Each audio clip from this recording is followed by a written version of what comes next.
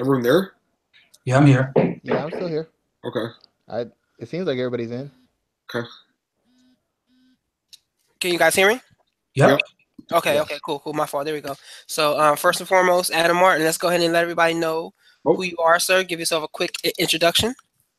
Hi, guys. Thanks for tuning in. I'm Adam Martin, as Raphael just said, longtime MMA writer.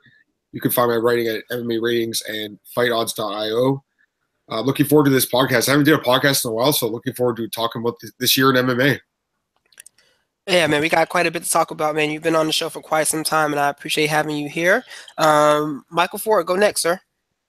Yeah, I'm Michael Ford. I help to run the site. I'm going to try to get into some more podcasting in the coming year, but I'm kind of a lapsed fan in a certain way, but kind of a hardcore fan in another kind of way. So it's going to be interesting to think about the ebbs and the flows of how 2017 has treated me as a fan. That'll be a pretty interesting conversation, Eric. I feel like everybody's in that point. We can talk about that a little more. And of course, as always, we have Shawan Humes with us here to do more of what he does best, talking. So Shawan, let everybody know who you are, man. Yeah, I'm Shawan Humes. You see me on Twitter at Black Jordan Breen. I write for MMA Ratings. That's the first guys who gave me a shot at writing, and I've actually picked up a couple other sites. I write for Combat Press, and I write for Severe MMA. During my downtime, I'm consulting fighters, and the rest of the time I'm watching film and coaching basketball. That's what I do. And what are you, father to like four little girls, 3 little girls? Yeah, I got 3 15-year-olds, 1 5-year-old. Any future MMA fighters? Dude, I can't pay them to watch it. Like they just don't want to get into it. My other daughter, Geneva, her hands were coming along pretty nicely, but she just got away from it. So I just spend all my time in between watching fights, breaking down basketball film, and training them for basketball. Sounds good. But I gotta have my skills sharp for the summer ball because the parents get out of hand. You never know, you might have to throw some hands. So I gotta keep training all the time, stay in shape, keep that jab going. He's our own version of Super Dad here, man. I forgot that you had triplets. Yeah, I forgot about that, man. Oof. I'm just telling y'all before we get into the MMA, if any of y'all have kids later on and they get into the summer sports, whether it's soccer, basketball, baseball, be prepared for grown people to talk trash to your 10, 12, 13-year-old, call them a choke artist. They might try and pick a fight with them. So I'm just letting you know in advance. When that eventually happens, you need to be prepared for confrontations because it gets that bad during the summer. I mean, so we are basically all purpose now because we're not only talking about MMA now, but we're also giving parenting advice. I mean, we might as well add that to our resume too. Oh yeah. So let's go ahead and I can do a little bit of it all. So let's jump into some of the things that we got to talk about because 2017 was a very interesting year from top to bottom. I mean, almost every week it felt like something out of the ordinary was going on. This was the first full year of the UFC being owned by WME or whatever their name is now because they've just changed it. So that'll definitely be a narrative behind a lot of the things that we're going to be talking about. So first and foremost, man, like when we look back at 2017, what was our biggest news story of 2017? Adam, let's go ahead and start with you. What did you think was the biggest news story from start to finish throughout this year? Okay, well, I'm curious to see what you guys chose, but I chose Conor McGregor crossing over to boxing. Yep, co-promotion. Yeah, I feel like this just dominated the year. You know, I feel like it was a down year for MMA in general. Like there really wasn't that many like quote unquote big fights. And like, I mean, you could look at the John Jones fight, then he tested positive, right? I'll talk about that later. But that was probably the biggest fight. I guess the GSP return. Other than that, there really wasn't much, and that's I think mainly because Conor went to boxing and his big fight this year was over there against Floyd. I mean, no, but you make a good point about Jones though. I mean, if we forget about that, I mean, Jones came back. He triumphed over Cormier, became this huge thing, but then immediately went away. Yep. And now he's probably gone for good. It's crazy, right? That's the like I'll talk about that later. when you talk about disappointments. But yeah, that's unbelievable that happened. But I mean, people are talking about that, and people are like, "Oh, John Jones is back. He's the GOAT." And then all of a sudden it went away, and then people were talking about Conor again, even though he never fought in MMA. So I want to hear what you guys have to say. But yeah, I think the boxing match, man, honestly.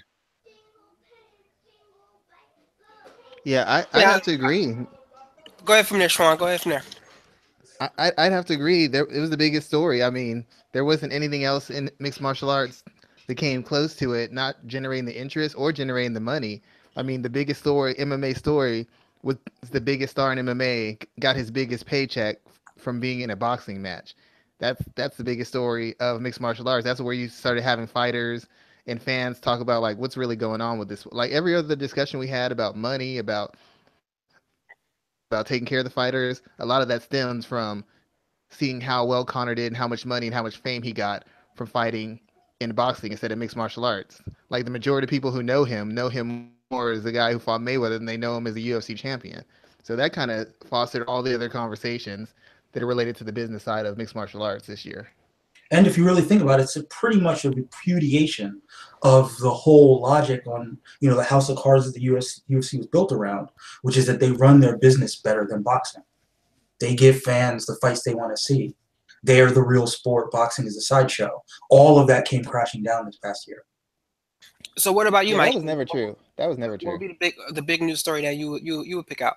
Oh, I mean, it ties to that. I was just saying co-promotion. It was the idea, not just of the UFC going outside of itself and recognizing that in order to make the biggest possible fight, it had to extend past itself, but also had to extend into boxing.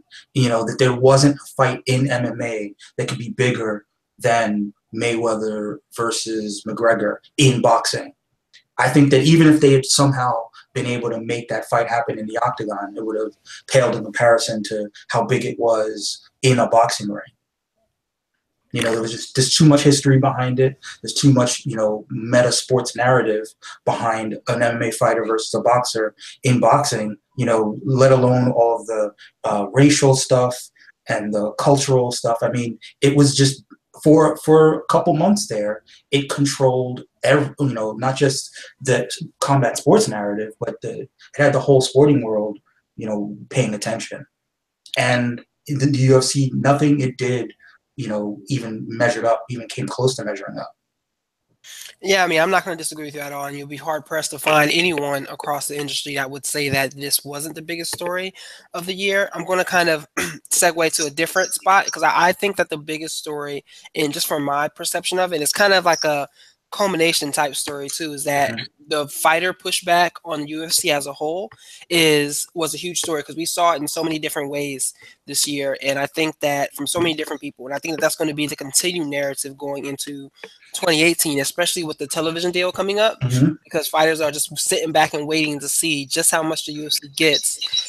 At the end of the day, how much does the UFC get? Because they're going to want their portion. So I think what is starting in 2017, I think that just the fighter pushback is a story I'm going with from the year. Well, I mean, I think that's an important story, and I think there are actually sort of two ends of the pull in that story. The first part was what happened last year with the UFC getting sold for $4 billion. That valuation had to be based on something and had to be based on a lot of factors, most being that the fighters were being woefully underpaid. So the new management came in with a set of assumptions, one being that they would make a certain level of profit, and that profit was tied to cost being so low. But what that means for fighters is they saw in black and white how badly they were being taken for a ride.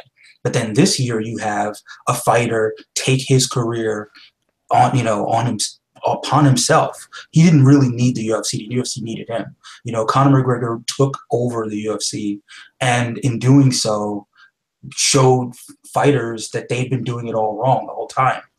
And I don't think that the ramifications of that are, have even begun to be felt. Yeah, I'm definitely. One thing about. Hello. Go ahead, Sean. Yeah. It's like, well, the thing I thought Conor echoed Floyd when Floyd was in boxing. Same thing when Oscar De La Hoya or Canelo. People were like, boxing's doing really great. you have a key amount of superstars who raise the money, who raise the interest, who raise the paydays for people. In Floyd's case, everybody who fought him, Shane Mosley, Andre Berto, Canelo, they all got career high paydays. In Conor McGregor's version, he had the red panty night. Eddie Alvarez got a big payday. Nate Diaz got turned into a millionaire because of Conor McGregor.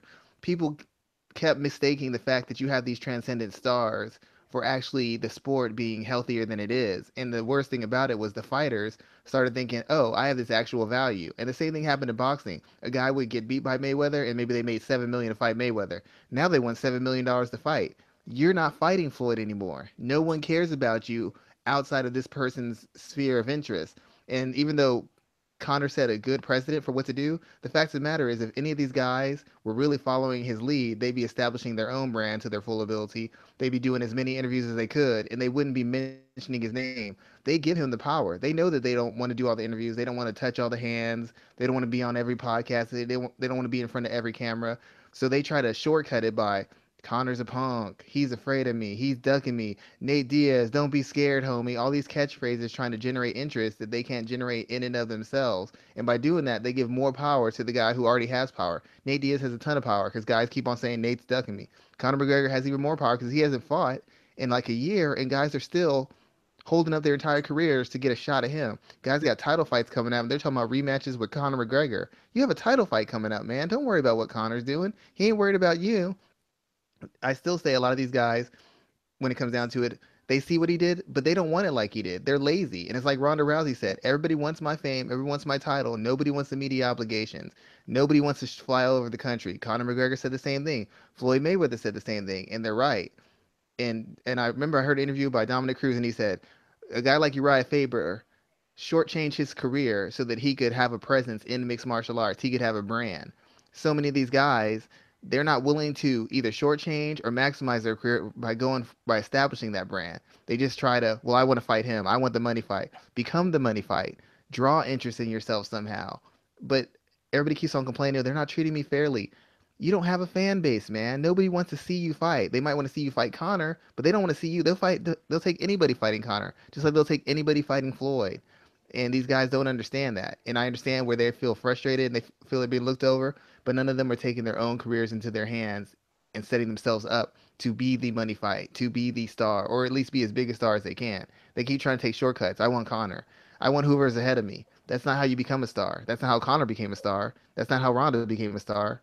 That's not how anybody who's a star became a star. They got their own movement. They didn't just go for the biggest gun. They had their movement going before they called out a name. All these people just want to take shortcuts, and that's why they're not getting the money they want. That's why they're not getting the opportunities they want. They haven't established themselves. Did you guys see that interview with Dana and Brett Okamoto today at ESPN? Man, I saw it, and I'm doing my best to not comment on that.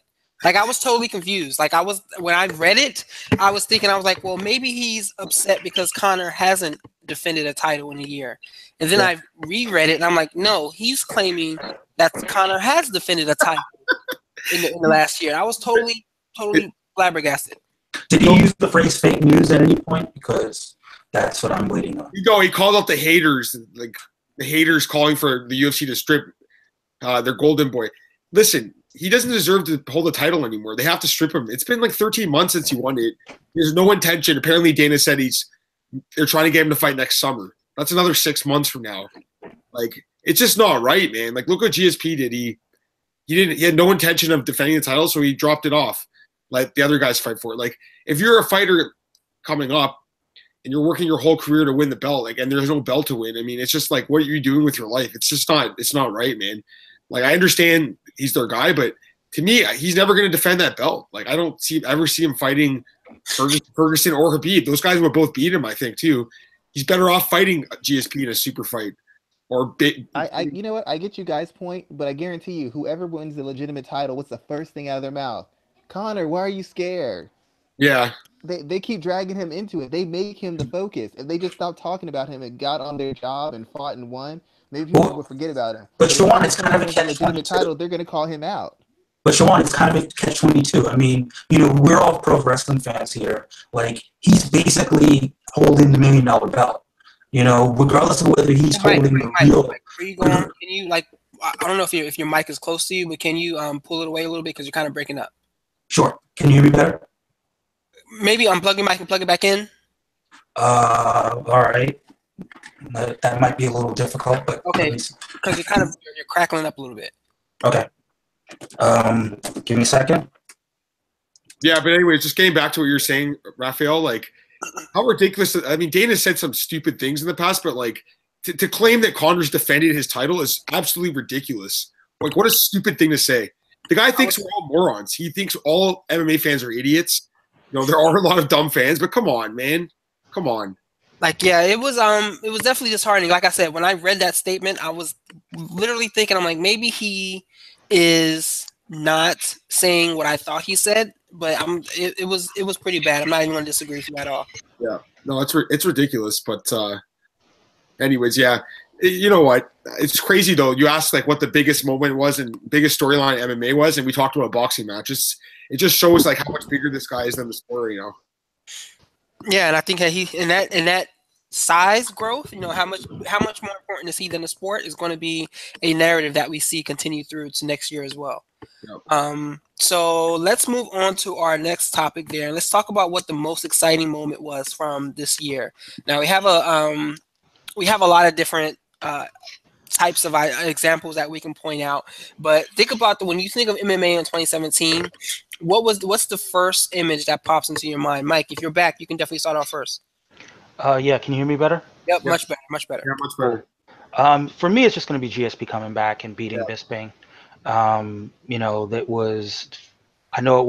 It's kind of a cop out because it was so recent, but it was definitely the most excited that I was between that moment and John Jones, doing what he did to Daniel Cormier before getting that wiped off the map.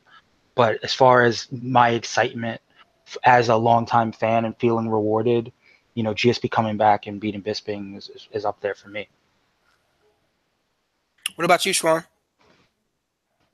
The most exciting moment this year? Man, all right, we'll come back to you, Adam. What you got? Yeah, go ahead. You know what? Actually, I had the same as you, Michael, with GSP and Bisping, but my runner-up was actually Francis Ngannou knocking out Overeem with that vicious uppercut. Like that was maybe the most impressive punch I've ever seen in MMA ever. It was absolutely insane. Like that guy just became like a superstar. Like you look at him, like I don't know if he's going to beat Stipe because that's actually a really tough fight. Stipe is such a good fighter, but I just look at Ngannou and I think of he looks like a champion of the world, man. Like the guy is such a monster. In that moment, I remember just jumping out of my chair. Basically, everyone was just in absolute shock, like what this guy did to Overeem. The other, Overeem's actually a really good fighter. Other guys that went in there with him, he fought Verdum a few months ago. Verdum's a great fighter, couldn't beat him, couldn't touch him. And first punch this guy lands, absolutely just kills the guy. So it definitely was the scariest moment of the year. Yeah, that's absolutely good. So I'm glad Overeem's okay, but yeah. And Ngannou, I'm looking forward to that title fight. It's going to be a really exciting fight. Yeah, I'm definitely looking forward to that fight as well. Go ahead, Schwan. Yeah, I would have to say it would have been and we had her coach on our show, and being that I cover a lot of women's mixed martial arts, it would have been Rose Namajunas' win over Joanna strawweight title. Mm-hmm. Because a lot of people didn't see that coming, and a lot of I had talked a lot about that Rose had a good chance because she could do either or. She could be really dynamic, or she could do fundamentals. And the biggest reason was excited to me is because Joanna had become pretty much the most dominant champion in the UFC outside of Demetrius Johnson. She had defended her belt multiple times, and she had dominated every number one contender. And even when she fought on Andrade, that was supposed to be one of her toughest fights, and it was easy work for her. She had almost cleaned out the division. She was so dominant, and Rose wasn't given much of a chance to beat her. And then Rose came out, and not just beating her, but the way she beat her. She didn't finish her on the ground. She finished her with strikes. Nobody really saw that coming. Nobody would have had any hint that Joanna wouldn't be able to light her up on the feet. And to me, that was one of the most exciting standout moments because it was just a fight that predicted to go in that way. Talking to Trevor Whitman, you could see he always believed that, and he really believed that sort of thing. But I don't think anybody would have really thought that Rose had a fair shot against Joanna, especially after the way she lost to Carolina. And then Carolina got beat up for 5 rounds by Joanna. So like those are definitely some good examples there. Mine was from that same card where Rose got the title fight, or excuse me, when Rose won the title, and it was TJ Dillashaw knocking out Cody Garbrandt, and just like the seconds after the knockout occurred, when he jumps up and he yells in Cody's face, and the ref has to kind of break him apart. That whole sequence right there, like that, to see him get that win, and especially coming back after the way he was knocked down by the same punch that he was knocked down in that training video from, all of that culminating into like that moment of him just letting out all of that frustration. That's kind of the moment that pops into my mind first, just because that was an epic picture first and foremost. But like that whole moment is like something that I really took away from this year. Yeah, the one thing I liked about that was how real the intent. Because usually, they build up these fights in a knockout, and then it's all good. And in the post fight conference, it wasn't all good. Right after the fight, it wasn't all good. 3 months later, it wasn't all good. They were respectful, but they don't like each other, and they'll fight, and they just don't have any like a real respect for each other past a certain point. And I kind of like that because I hate when they build it up. These people really don't like each other, and then 30 seconds later, they're hugging and we're just trying to sell a fight. I like the fact that it was that authentic and it was that deep. The only mistake they made is they didn't play Taylor Swift's Bad Blood on the walkout for the commercial. Song fits perfectly. Listen to the lyrics. It fits perfectly. We used to have Mad Love. Now we got Bad Blood. How do you miss that? I don't want to pay that ass cap. We'll see a rematch eventually in that fight too. I think. I don't think it should happen next, but maybe in a year or so. Like I hope that TJ fights Demetrius Johnson next. I really want to see that fight. We'll see what Cody doesn't work on using his jab consistently, and consistently, it ain't ever gonna happen. Yeah, I don't know. I picked TJ a lot more times. Yeah, Cody, his first fight as an amateur got KO'd. And I remember seeing that a while ago. It was just like, wow, gotta work on that. But anyways, what's the next one, Ray? Yeah, man. So the next one we have is most disappointing, and I'm gonna go ahead and start because I haven't started one this year. But 2017, the most disappointing moment, I guess, is a series of moments that have occurred this year. But to me, it's I'm not gonna go with the staple of John Jones failing a drug test or anything like that. I'm gonna go with the propensity of UFC fighters dropping the F-bomb, the gay slur version of it. And it's almost like it's second nature to drop that word as a way to disparage your opponent or disparage someone that you have a disliking for. I mean, we've seen Conor McGregor do it twice. Yep. We've seen Cody Garbrandt do it. We saw Fabricio Werdum do it. Jorge Masvidal. I mean, like the list goes down and down the list. And it's not the women, but it's the men that have this issue, and the UFC has yet to come out and say something about it or necessarily punish someone in a substantial way. If you remember what they did to Miguel Torres over his rape van joke all those years ago, they fired him the next day. But they're allowing guys to continuously disrespect a market that spends money and that would be willing to spend money within the marketplace. I mean, Dana White pushed for Dakota Cochran to get onto into the Tough House just because he wanted to build that story up about Cochran doing gay porn years ago. So like they are like it's unfortunate the way they have not addressed this sentiment of hatred or just this usage of this term so relevant within the sport. They've been mum on the word, and that's unfortunate. That's very disappointing to me. So I guess I'm going to play devil's advocate. Not a major high stance of devil's advocacy, but I'm going to say that where the UFC is situated right now within the culture, and particularly within what made it popular, is this notion that these fighters are edgy. That these fighters don't play by the same kind of corporate rules, and what you've seen in the culture of the last year or so, particularly in the presidential campaign and what has followed, is a lot of people railing against this this change, this progressive change in the culture. And part of that progressive change is in things like having your speech restricted, and I think what we're seeing, we've known for a while now that fighters have been a little bit more conservative than the fans that follow them. And there's always in fighting, there's a bit of a masculinity posturing pushback that happens. And I think what we're seeing is fighters not having the language, the linguistic skill set to articulate that sentiment without crossing into territory that has, it, in their minds, I would say, rapidly become dangerous to them.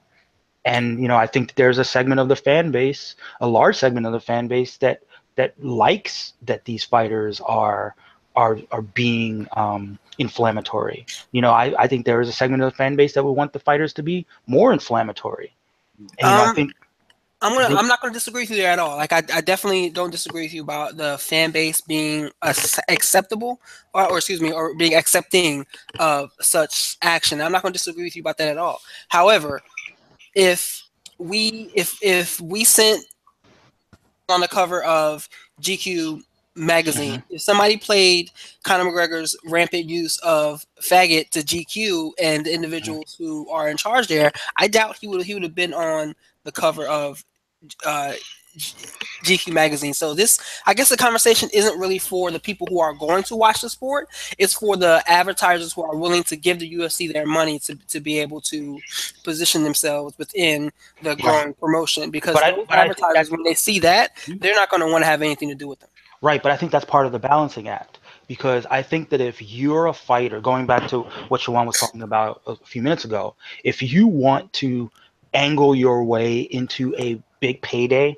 against Conor McGregor and you believed that calling him the F word would get him that fight faster, I think there are a lot of fighters that would be willing to compromise their integrity, from a pure business, I want to make money and I'll clean it up after the fact perspective. I think that's right. I think that's part of the performance of it. I think that's look at Kobe Covington. Yeah, he called all the Brazilians a bunch of animals. He doesn't really believe that. That's not what he really thinks, but he's gonna say it because it's going to get a response. It's almost like the Chael Sonnenification of the sport. You do what you say what you need to say in order to get the airplay.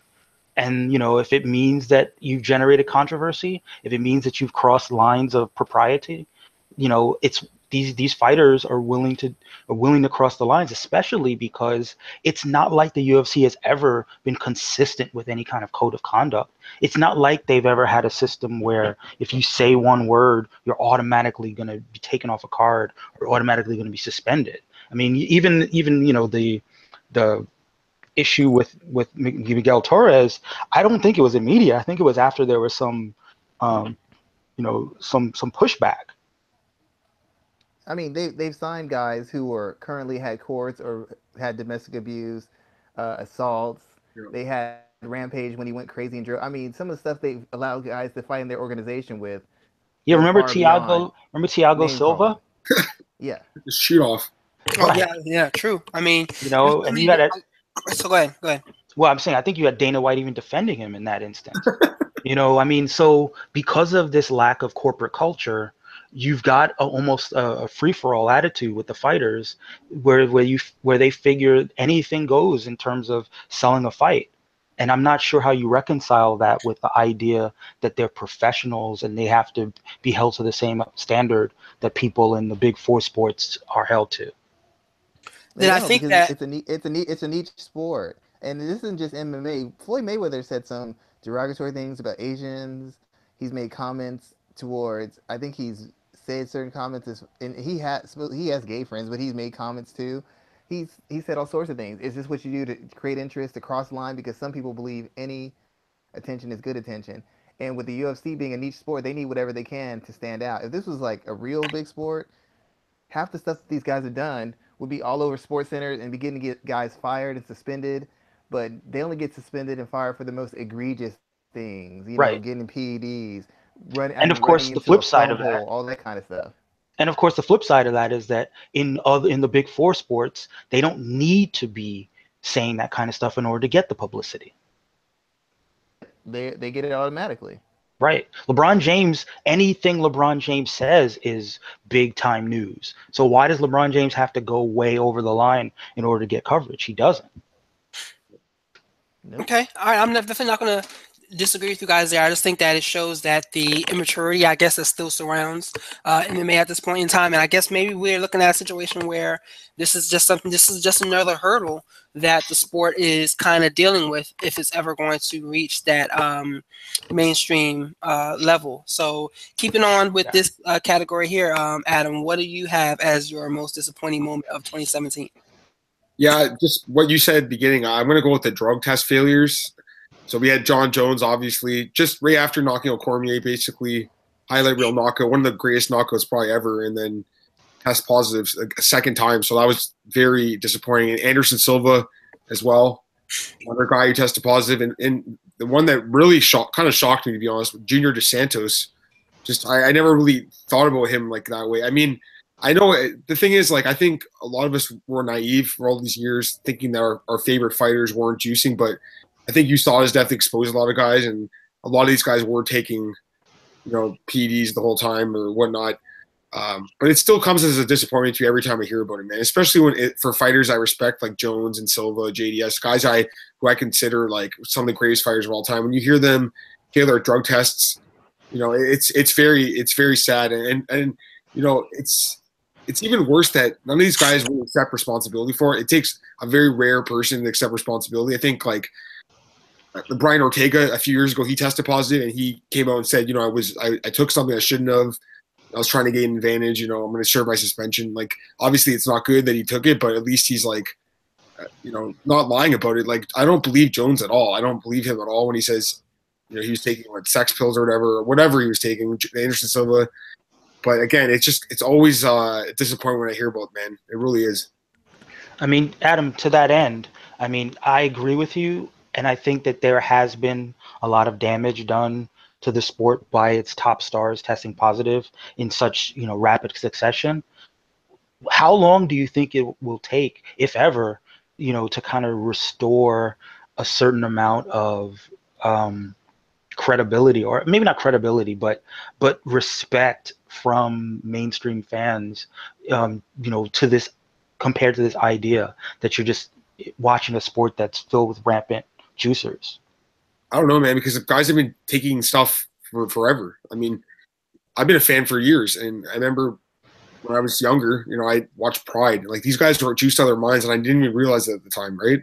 But now you realize, especially when you saw all these random tests, you realize what these guys were doing. But I think in general, PEDs are a problem. But again, you look at a sport like baseball. I mean, PEDs was a major storyline in the 1990s and the 2000s. And it took some years for baseball to get over. I think they're finally starting to get over, but still, people have that asterisk placed against the sport a little bit, black mark. And I think this is the same with UFC. So we'll see, man. But it's never good when the best guys test positive. Like, I'll be honest, like, after that GSP Bisping fight, I was just waiting to hear the news that GSP failed his USADA test. Like, you never know at this point, man. Everyone's a suspect. Yeah, and that's not how you build stars. That's not how you maintain stars. If even after, one of the most exciting moments of the year, you're holding your breath, and praying to whatever gods you believe in that the fight doesn't get marred by a positive test. Yeah. I mean, you're all definitely right there on that. So, Mike, what has been your most disappointing moment from 2017? I mean, we've touched upon it. To me, it's got to be Jones. It's got to be Jones, because we were already dealing with what we were dealing with Conor McGregor. Jones, turned Daniel Cormier into a meme, and then he calls out Brock Lesnar, and everyone's collective juices started flowing for the possibility of this massive fight that would maybe reinvigorate the sport in the second half of the year, and then it's all down the drain. completely down the drain. The best fighter of all time is probably a cheater. The best fighter of all time is probably never going to fight in the UFC again. And it's just such a deflating moment that it cast a pall over the rest of the year, I think. It's sad, man. And Anderson Silva too. I mean, he's looking at what, 4 years himself, right? Like the two greatest fighters, arguably ever. You know, and they're both out. And you look back at their careers now, and you have to look at it and wonder, you know, were these guys taking, you know, substances they should have been taking the whole time? Is that how they became so good? It's sad, man. I don't want to look at the sport like that. Like I don't anymore. But in my old place, I used to have posters of these guys on my wall, man. And I looked up to these fighters so much, man. Especially when I first started covering the sport. And I still look up to the fighters because I respect what they do. It's such a hard living to make.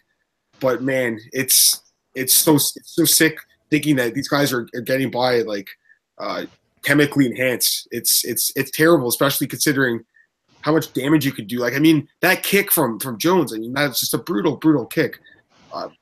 This sport is not forgiving, man. People get hurt, and guys are. It's not, you're not hitting a ball out of the park. Like you're hitting someone in the head, and it's the amount of damage you can do, and then you get caught. It's crazy. Yeah, I mean, you look at a sport like professional football, which, you know, it's dealing with its own issues, but one of the issues that even football's dealing with is this whole, you know, black cloud of traumatic brain injury and what the long-term effects of playing football are going to be. You know, it's like a ticking time bomb that's waiting to explode. And in combat sports and MMA in particular, it's right in your face. So even at a time where you have a fan base that's being kind of retrained to try to learn to appreciate the athleticism of the sport while recoiling a little bit at how, you know, the cost of this violence. You have a sport like MMA that is, you know, violence and art, but it's hard to tell yourself, and it's hard to tell new people who are kind of dipping their toe into the sport that it's something that's worth following when, you know, you have PEDs that feed into their perceptions of how dangerous the sport, you know, is on its face, but then even more dangerous. I mean, think about something like we talked about Francis Ngannou and how that was one of the scariest moments of the year. For, you know, a non-interested party might say, well, how much of that had to do with PEDs? I mean, he didn't test positive. That's great. But what if you test positive a year from now? What if you test positive 2 years from now? You know, all of our moments kind of get tainted. Yep. What about you, Schwan? How do you feel about 2017? And what was your most disappointing moment? The most disappointing thing to me was how long it took for the fighters to realize they're not doing a hobby. This isn't like something they do for free, and actually realize this is a business and they needed to treat it as such. Yep. Routinely over the year, I've seen guys take short notice fights with guys who miss weight, or guys, you know, or meet to these ridiculous catch weights. And you've seen guys who had momentum, or guys who had rankings tumble down the rankings or lose all their momentum, all because they took a fight they shouldn't have taken. Their management allowed them to take it, or you know, or maybe they thought they were doing the UFC a favor. And the biggest thing for me that's disappointing is the UFC has been getting. UFC always said they're different than boxing. We give you the fights we want. Our guys fight because they love it. Blah blah blah. That was never true. It was always a business, the UFC, but they sold it as a lifestyle and a thing about honor and a thing about competition.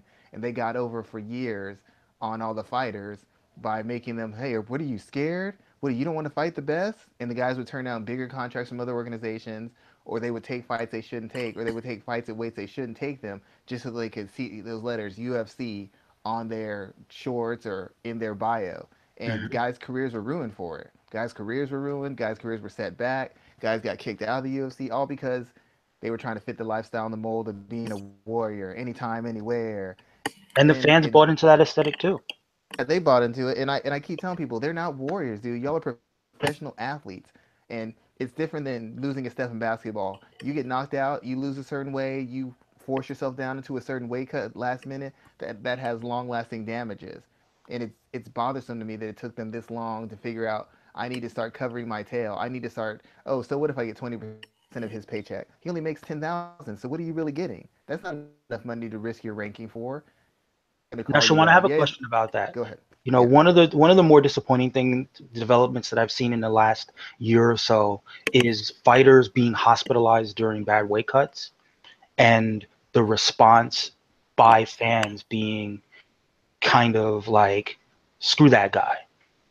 Do you think there's room among fighters to agree to catch weights rather than have catch weight fights kind of foisted upon them to the advantage or the disadvantage of one of the fighters?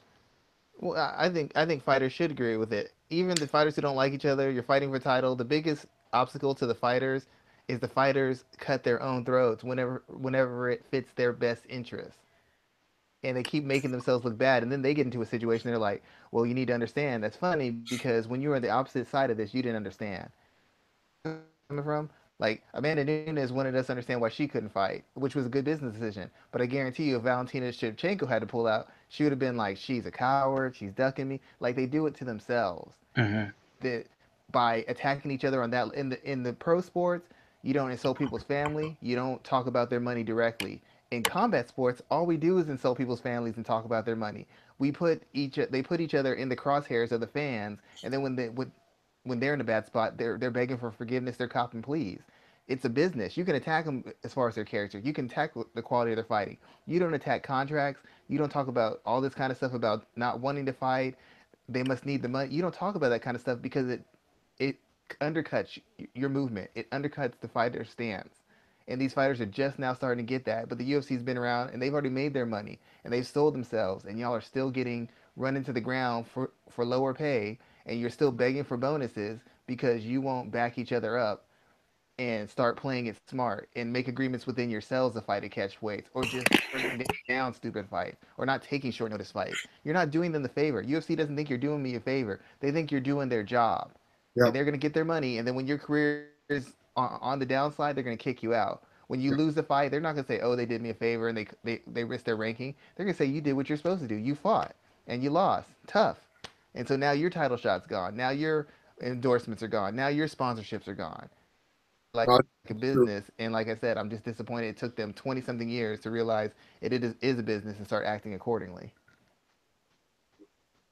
Yeah, it's going to be interesting to see what happens next year, how this kind of how this narrative kind of continues because like you said, it is mainly on the fighters with how they conduct themselves in accordance to each other. And I think that is slowly going to begin to change. I think as guys start to wise up to what the UFC does with the divide and conquer type mentality. Like I said, they're going to see that it's a lot of money on the table.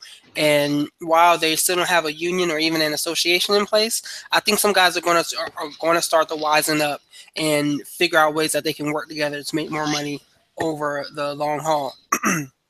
Yeah, So I'd love to see MMA agents make a comeback, sort of prominent agents who are spokespersons for the fighters. You know, I think that obviously I understand how fighters don't want to damage their brand by making certain kinds of business statements in the mainstream. It sort of undercuts how they're viewed. But if they had PR people, if they had spokespeople, you know, who could handle these kinds of things on their behalf in the media, do the interviews, say the things that make them look like the bad guys, and let the fighters just kind of dip in and out when they need to. I think that would also be useful in terms of these fighters remembering that they are professionals and that they You have know, other professionals who could speak for them. I see that point, but I've said this before. I've said this to fighters I've worked with. I'm like, it's not. I mean, the fans aren't gonna care if you take this short notice fight and you get your doors blown off. They're not gonna say, "Oh, this and oh that," and get you paid. Look at Ricardo Lamas. He got iced. yeah. No. What I'm saying is that instead of having, let's pick Ricardo Lamas. Instead of Ricardo Lamas having to face the fans when he chooses not to take a fight, he can basically pass that off to his agent to make those statements, to face those fans, to deal with those interviews. If they want to call him to the carpet on Fox or on FS1, he's got his spokesperson doing all the talking for him so that he can, basically No, keep I agree. his. I agree with that completely. But at some point, he has to make the stand on his own because they're gonna lean on him. I mean, there's been agents who've gotten fired because they've told them to make the right decision. Right.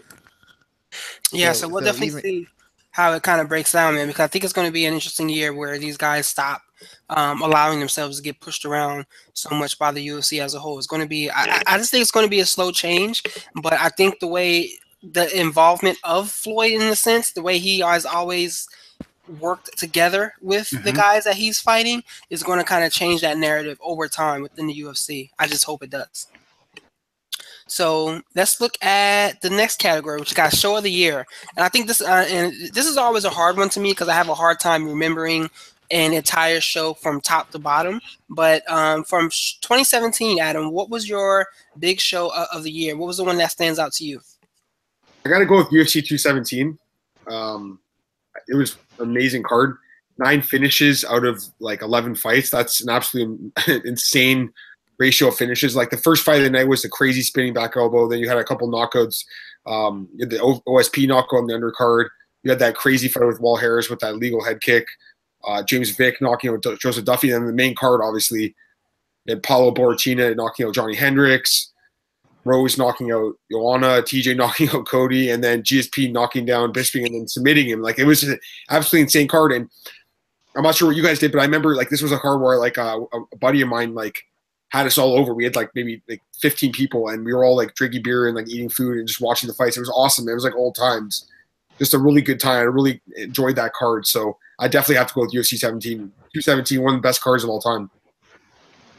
Yeah, that was actually the card I was going to pick as well, just because 3 titles changed hands, and they changed hands in like a dramatic fashion too as well. No one was expecting Rose to win, and I wasn't expecting her to win in that fashion.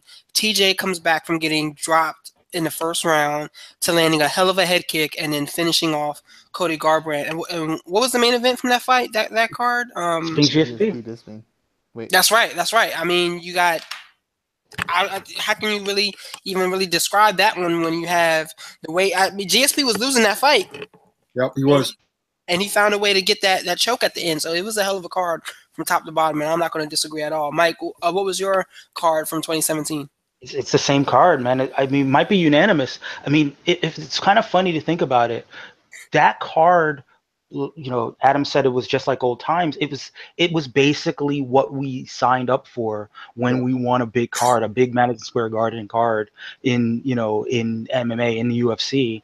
We had a stacked card with 3 title fights. We had finishes up and down the undercard. We had a star returning to the sport against a champion, you know, that basically a lot of people felt like, you know, he was ducking competition, so he got his comeuppance. You had 2 guys, you know, with a lot of bad blood in a grudge match. You had an upset that upended, you know, the status quo in the women's strawweight division. You had everything that you would want out of an MMA card, and yet that was, you know, a little bit more than a month ago, and we're still as negative as we can be about this year. It's kind of crazy to think about, but by all, you know, it was definitely the high point of the year. What about you, Schwan? Yeah, I'll have to make it unanimous. The main thing was it was finally a card where there wasn't a huge injury that threw off the main card or threw off a much anticipated fight like the Khabib Ferguson fight. It actually, all the fights went through. They were all good.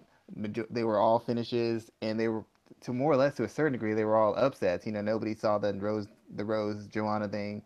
A lot of people I favored Cody over TJ. I said GSP was going to be Bisping like 4 months before that happened, so that wasn't a shock to me at all. Rose wasn't a shock to me either, but just for the general masses, it was a big shock, and it was what we want. All the big stars showing up, no late notice fight, no 15th ranked guy coming in. All the stories had storylines. All the fighters were established and had histories and had backgrounds that drew in hardcores and casuals.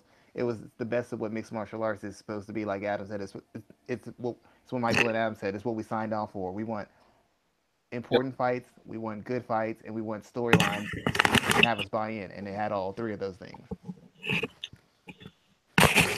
Yeah, I mean that was definitely I think that'll be one of the cards that everybody looks back to whenever the UFC talks about going back to Madison Square Garden. I mean, all 3 of the MSG cards have kind of delivered so far. UFC 200 was kind of not the greatest, but it was what it was. But we have quite a bit to look forward to whenever the organization goes back to Madison Square Garden. Everyone always kind of stops to watch. So, breakout performer of the year. I'm going to go last on this one because I'm going to hold my. I have a little bit of a contingency plan lined out for my breakout performer of the year. But Shawan, who would you point to as your breakout athlete of 2017? Breakout athlete. I'm gonna go off the beaten path. I'll say Ilime McFarland from Bellator. She was actually the first North American organization flyweight champion. It finished tough. She had Bellator introduced a new division. She fought multiple times. She fought her way through it, and she got a title fight, and she won it.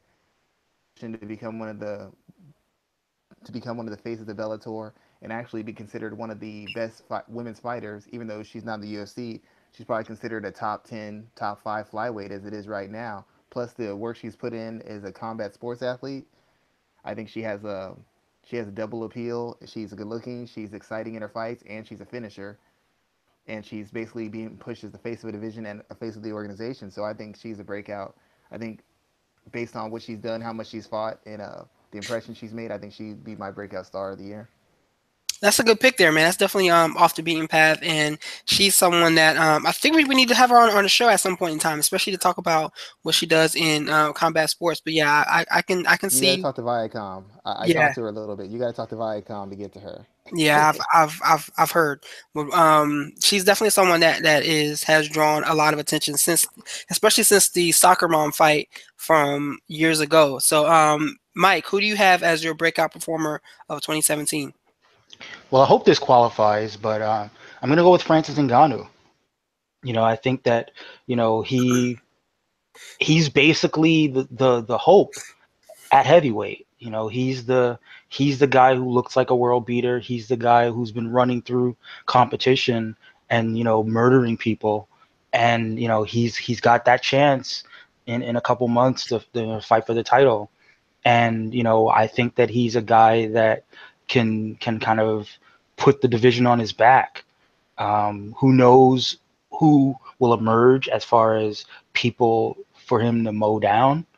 But, if you want to think about a guy who casts a fearsome shadow and can put together a highlight reel and make people care about one-sided beatdowns in heavyweight MMA, he's probably the guy. And, he did it all on the strength of, killing people this year. Yeah, man, that Adam mentioned it earlier, but that knockout of Overeem was just absolutely, like, for lack of a better term, it was jaw dropping. Like my brother, who doesn't watch MMA at all, was sending me the gifs of it. Like, what the hell happened? And it was a moment that kind of got everybody to stop and look. What about you, Adam? I have a question about Ngannou. Go ahead. Let's just say he beats Stipe and he becomes a huge star. This is really going to hurt Tyron Woodley's thought that the UFC can't push minority fighters. It's going to be like, nah, Tyron, it's just you, dude. You're not excited. Yeah, that is until Ngannou shows up at the press conference in his African garb talking about the slave trade that's going on in Africa and pisses everybody off. Yes. Off. So I know people seem to like the fact he wanted to fight Nazis. So we'll see how long it goes until he shows up and says the wrong thing about somebody and everybody will be pissed off. What about you, Adam? Yeah, I'm actually gonna pick a woman fighter too. But okay. I'm having a hard time choosing between two fighters, so I'll just mention them both. The first one would be Nico Montano. She's the UFC flyweight champion right now. Like, I'll be completely honest, I had never heard of her until The Ultimate Fighter. She had previously fought in King of the Cage. Actually, she had fought in a regional show earlier in January and lost. But the UFC obviously saw something there, signed her, and she went through the tough house, won 3 fights, and then beat Roxy Modafferi to win the title. So, I mean, considering like I had never heard of her, and now she's a champion in the UFC, I think she's definitely, a good contender for this award. And the other female would be Cynthia Calvillo. Another fighter that honestly, like, I really hadn't heard of. She was fighting in Legacy, so that was a good start for her. And then she comes to the UFC on short notice, and then beats her first opponent, and then now she's 3-0 in the UFC. She's still undefeated in her career, and she's fighting Carla Esparza at UFC 219. I think she wins that fight. So, considering she was working apparently at the Cheesecake Factory like earlier this year, now she's like probably one fight away from fighting for a UFC belt. That's pretty impressive. So I think both those ladies were extremely impressive this year, and both deserve the award. So I'm gonna go with Cynthia as well. And the thing that's probably most interesting to me is that if she wins this weekend, she would have won five fights this calendar year, 4 in the UFC, 1 outside, and she's looked great in every single one. Like I said, we still have to see what she does against a tough Carla Esparza this weekend, but yeah, she's my pick there. And Adam, I want to kind of talk about Nico for a second there because I'm still not sold on that women's flyweight. No, it's not that I'm not sold on the women's flyweight division. I just feel like the way they set that show up, they set the winner up to drop the belt to one of these top contenders that they're really ready to pull out of their hat. I mean, you have Valentina Shevchenko fighting early next year, Jessica Eye fighting early next year, Paige Van Zandt. I kind of feel like they're setting the winner up of that show to get thrown in there with someone that they want to be a champion. You know what? Supposed to win. Y'all do know that, right? What? It was supposed to be Modafferi or in Honchak in the finals. No, it was supposed to be was not supposed to win. Honchak and Montano. No, sorry. It was it was it wasn't Honchak. Oh, you mean before the show started? You're saying? Yeah, they set the show up for Honchak and Modafferi to win it. That's who they wanted in the finals. Yeah, and then, but I mean, like, think about it. We're supposed to have Eubanks or whatever. So like we would have had a new champ after the show. But I think like just the fact these girls went in there and fought in the house. Like I don't think you could take anything away from what Nico Montano did. She beat better fighters on paper than her. Like she beat Lauren Murphy, who's a good fighter. She beat Barb Honchak, who's a really good fighter. She beat Roxy to win the belt. I think Roxy's a weaker fighter than some of those fighters she beat in the house. So you know what? I think she probably does lose to like Valentina Shevchenko if she fights for the belt. But at the same time, I mean, like you said, there's something impressive about winning 4 fights in a calendar year, 5 fights in Calvillo's case. I think that's really impressive. Now, in the case of Nico Montano, I'm a guy that hasn't watched any of Tough. Yeah. How old is she? Is she 29. Okay, so she's not a young Not young, but she only started fighting 2 years ago. So, like, she's still young in the sport. She still has room to grow. And the crazy thing is, she lost early this year, right, in the pro fight. So it happens. Like Calvillo's 30. She doesn't seem 30 to me though. I thought she was way younger than that. But yeah, she's older. Well, I think she's vulnerable, but I think I can see avenues for her to beat the girls in flyweight as it stands right now. I can see avenues for her to beat Shevchenko. I'm not saying it's likely. She could just take them down. Shevchenko's has flaws that you can exploit. Oh yeah. I can't say that it's a guarantee that Shevchenko beats her. I've never seen Shevchenko at flyweight. And just Shevchenko's style and her approach to fighting, there's ways Nico can beat her. There's legitimate, actual ways that she can beat her. We're trying to get her coach on with us in the upcoming weeks, but we're going to talk to her about that. But I've already looked at the fights. I've seen Shevchenko fight. I've seen Nico fight. Nico can beat Shevchenko. I'm not saying she will, but it's like a 60-40 fight to me. It's not a blowout by any means. No, I think you're right, but it's just like in past years, I would have chosen someone like John Jones or GSP for this award. It's just kind of crazy. Like all these stars are kind of gone now, and like even the fighters that do have the belts right now in the UFC, like only fought maybe once or twice, or like just Demetrius Johnson would be a guy, but he beat Ray Borg. I mean, is that to me like that's a decent win, but nothing special. So I'd rather go off the board and pick someone like this. I guess like you could pick a lot of people pick Max Holloway, but I think almost pretty shopborn at this point. The first win was impressive. The second one, not so much for me anyways. Not the fashion he did. He looked amazing. But I just don't rate Aldo that highly anymore. So, well, anyways, yeah. Tony Ferguson would have been another guy, but he only fought once. So. Very true breakdowns there. So you can also add Marlon Moraes to that list, especially had he defeated Rafael Sunsao. So, I mean, he's had a crazy – in the 2017, at least, like his last 45 days have been pretty nuts, and we would have to look back to is that Rafael Sunsao fight, and it was a split card. So I mean, he could be someone that could be on a list as well. Yeah, no, you're right. You're right. Absolutely. Just that loss kind of to me, Rafael Sunsol is the most underrated fighter in the roster right now. That guy's Yep, definitely. 10-2, 9-1, I think, at bantamweight, 10-1 at bantamweight. No one talks about him because he's too quiet, man. He can't trash talk. He can't. He Yeah, but doesn't. TJ Dillashaw cleaned his clock. And that's did he? Yeah, actually. Oh, Sunsao? No, Dillashaw did not. Dillashaw did not. No, Sunsao beat him too. So like they're 1-1. 1-1. So Yeah. they both had 2 decisions. But I just think he's just too quiet. They're going to go with someone else. Maybe Jimmy Rivera will fight him next or something.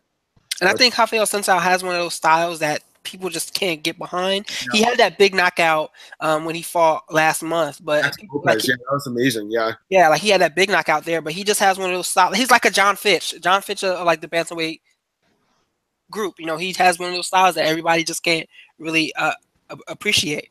Yeah, no, you're right. You're right. But again, some of these guys we've known about them. I think when you talk about breakup performer, I think it's better to go with fighters like Javier or even Ngannou. Come out and knock out over him, and Arlovsky kind of put himself on the map as a true contender.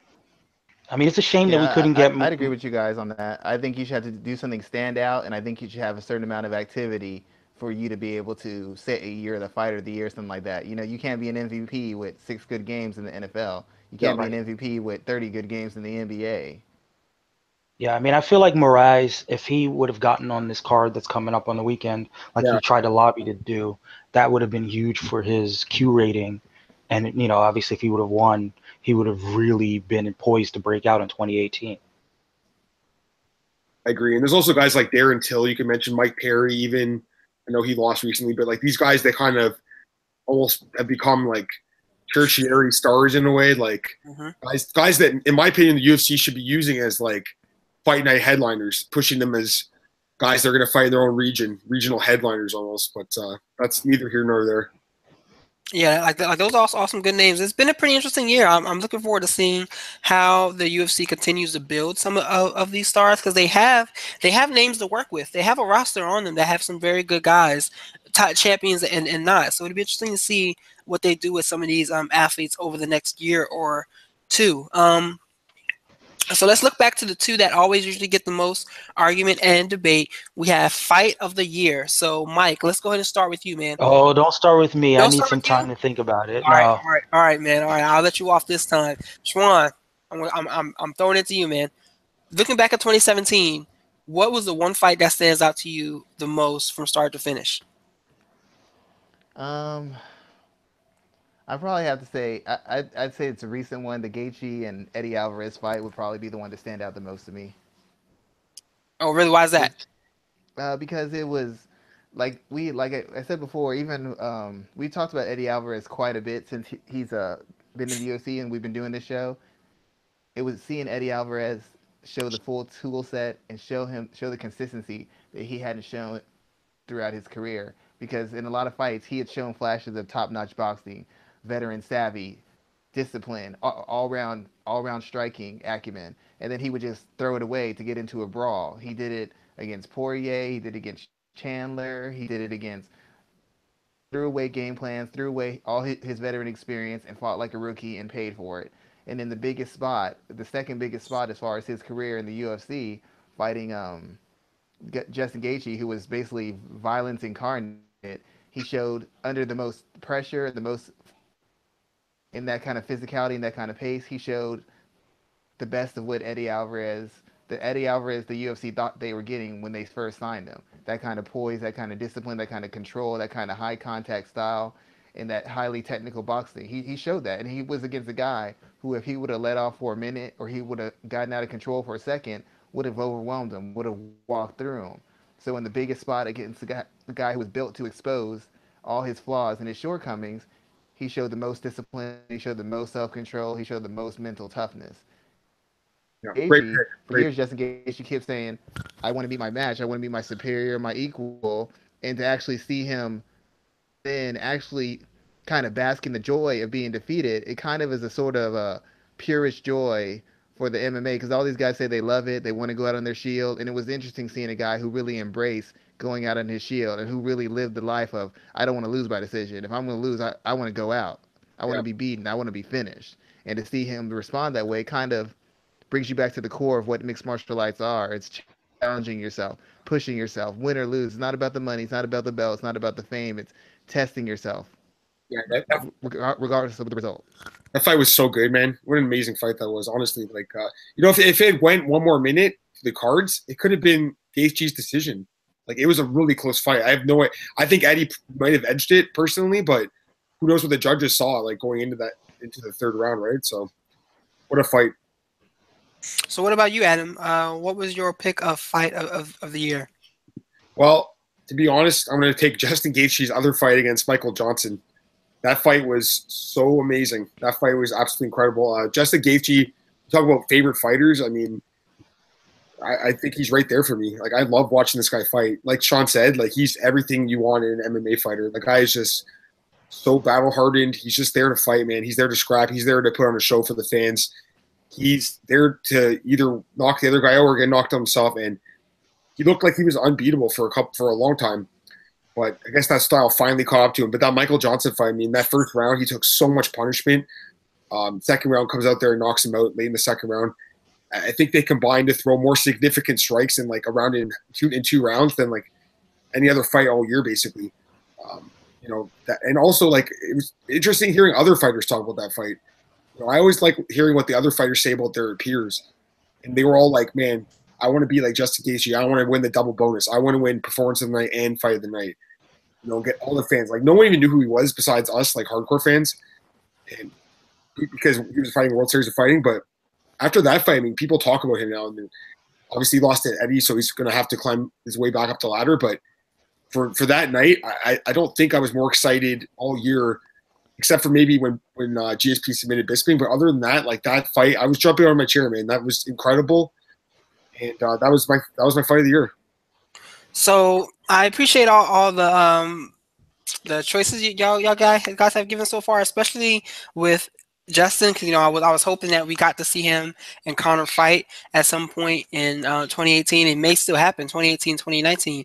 But the fight that I'm going to go with is Do Ho Choi and Cub Swanson from earlier this year, and the reason being is because that was the type of fight that was just crazy from start to finish. I had a friend who she wasn't much of a MMA fan. She only kind of watched it whenever I was around and whenever a fight was on. The look on her face as that fight was going on was like, it was appalling, but it was exciting at the same time. She was like, she couldn't look away. It was like a bad train wreck. And that's exactly what it was. Like at one point in the fifth round, I was yelling at Do Ho Choi just not to go down. It was almost like that last scene in Rocky when him and Apollo are throwing punches and you got Mick yelling, just don't go down.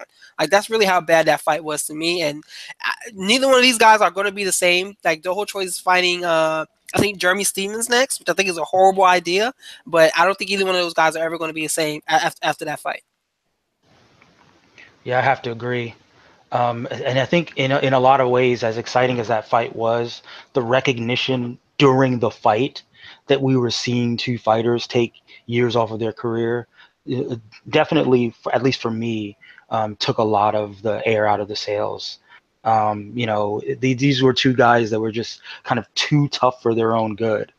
And to that end, I mean, I was just debating between the two Justin Gaethje fights, and I think the Eddie Alvarez fight, it's slightly tipped in my, in favor as far as what I'm concerned. Just because the stakes were a little bit higher. The meta story involving Eddie Alvarez, kind of being that fighter that we all know Eddie Alvarez to be, and kind of actualizing himself in the UFC against probably his toughest fight, in his most violent fight, in front of as probably the most people that have ever seen him fight. There was a lot involved in that fight, and I was happy. I was happy for Eddie and happy for both fighters. I think that it was one of those rare fights, especially in this landscape, where both fighters kind of won that night. Yeah.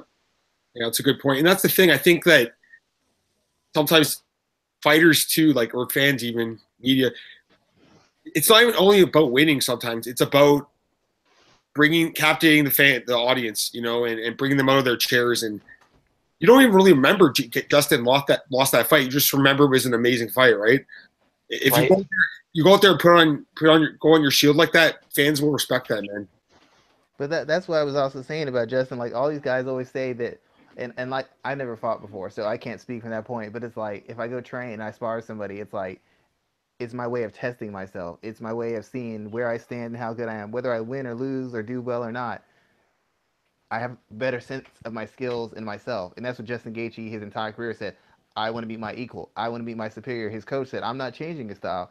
He wants to find out certain answers. I'm going to allow him to do that by fighting in a manner that's true to himself. Yeah. And that's what he did. And so like even in the loss, he's not bitter about it. He's not the ref stopped it too early. All he's saying is, you know what? I lost the way I lost. I fought the way I wanted to fight. I found out what I needed to find out. And I'm good with it. Wouldn't have had that outlook losing a fight that could have been a money fight for him, a possible Conor McGregor fight, maybe an interim title shot. A lot of fighters would have been angry about that. But not him. He was glad for the experience. He was completely happy with it. Yeah, definitely. It was a hell of a experience from start to finish. So the next one I wanted to look at was knockout of the year. And we have quite a few different knockouts to pick from because I mean, there's so many different selections out there. I was just having a conversation with someone on Twitter from earlier this week about the knee knockout of the year. So, Shawan, I want to start with you first, man. When you look back at all the knockouts that happened in 2017, what's the one that stands out to you the most? I don't see how anybody didn't say the Ngannou fight. Like it was just so. So I mean, there were like memes. I mean, it was just so dramatic and so. I mean, I've seen Overeem get knocked out. It takes away from it because Overeem's been knocked out before, but he's never been knocked out like that. I mean, I've seen him knocked out many times before, and I've never seen him knocked out in a manner where I thought he was literally, he was just dead. I thought it was over for him, and it's like that's the fight that's really gonna propel Ngannou to that next level of stardom.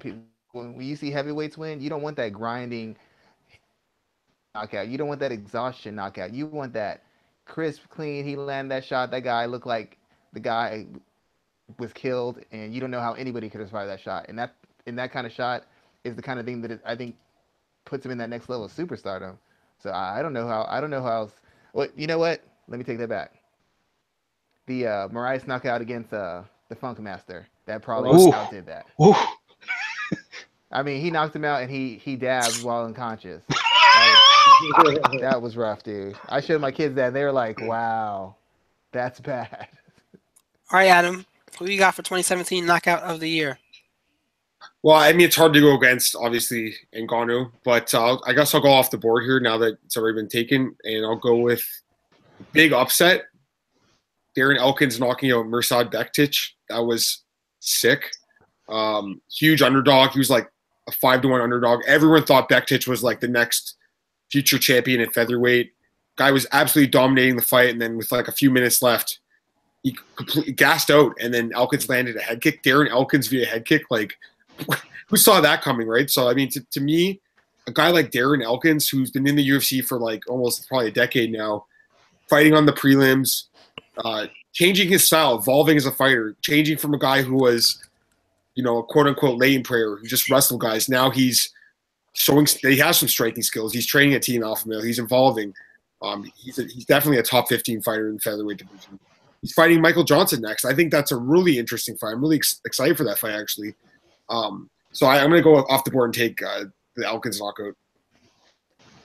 Okay, good. Just a side note, even though he won that fight, I really think his corner should have. I mean, he yeah, won, so no, it's crazy.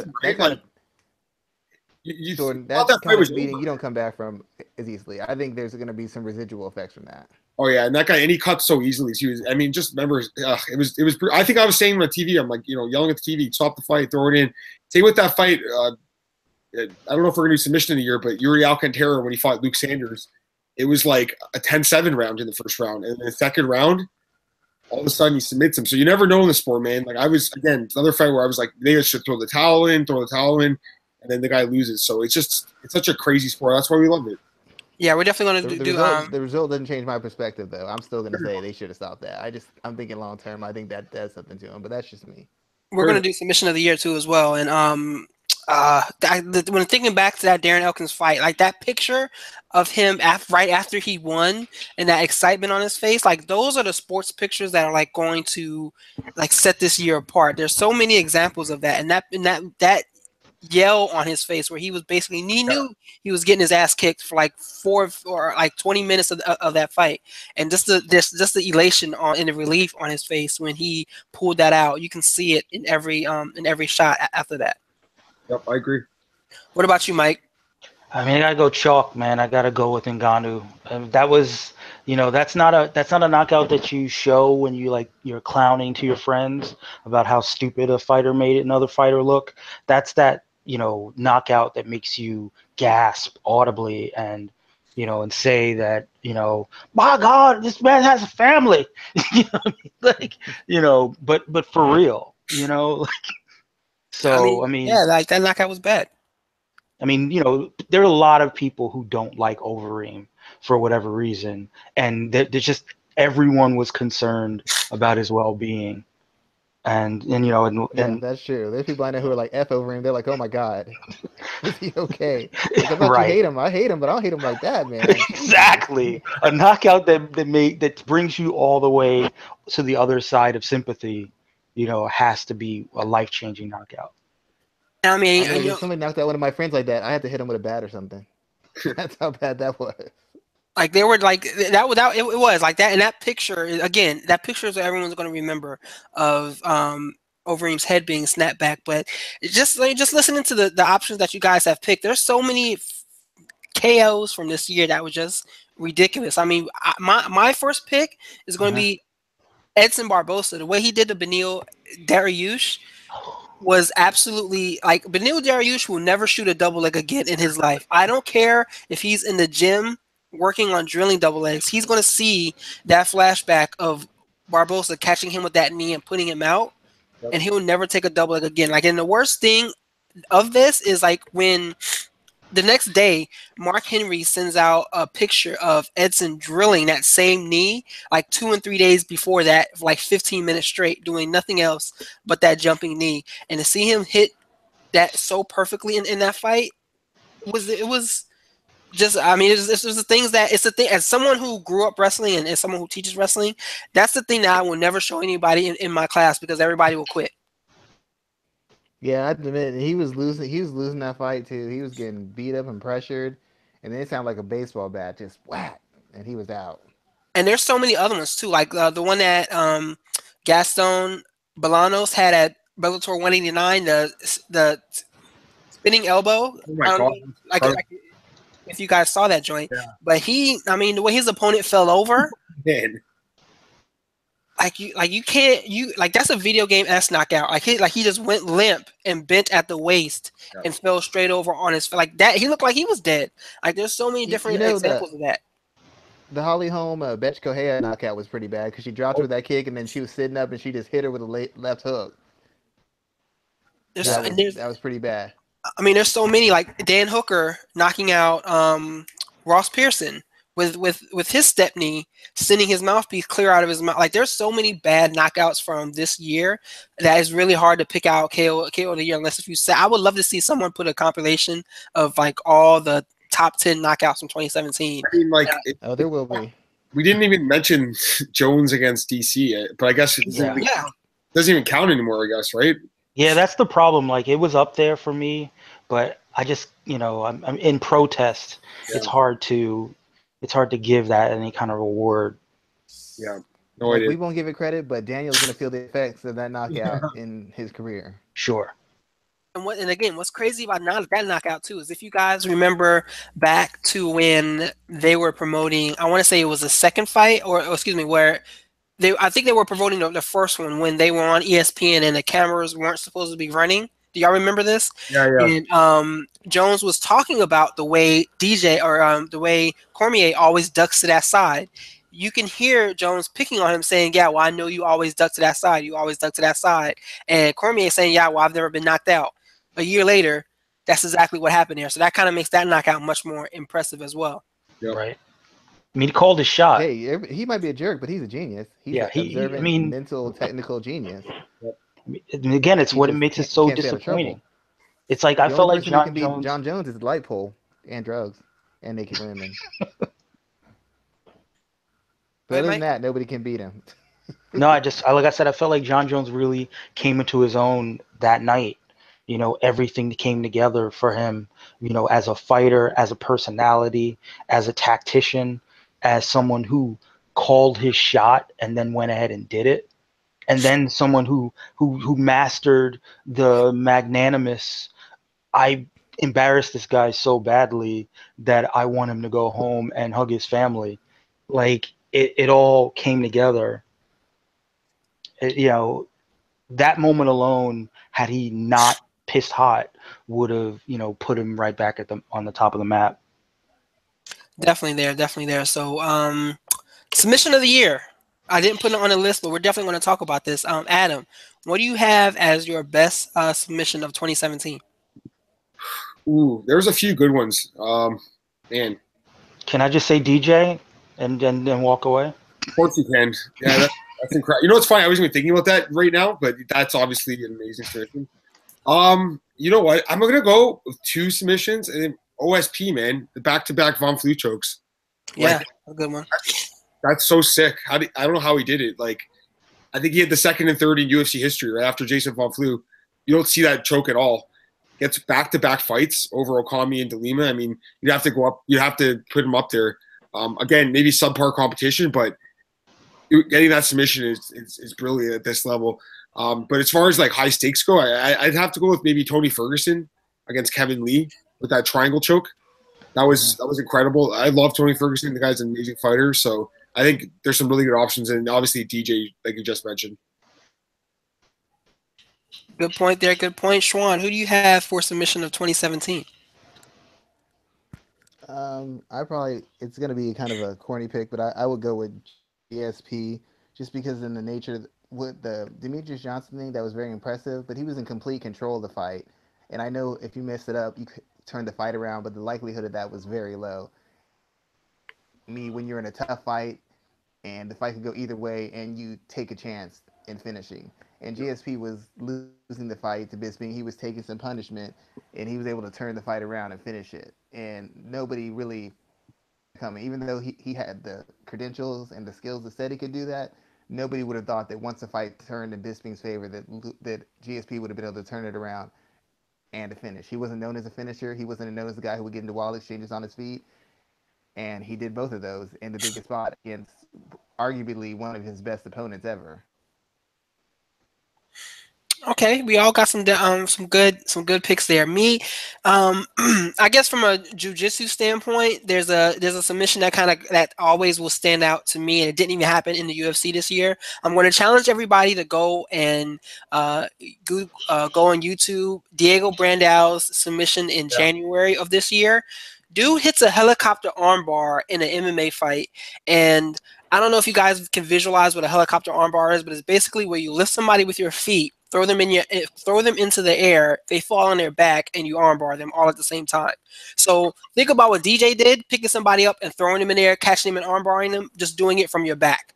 That's what Diego did back in January, and like that's some shit that should never happen.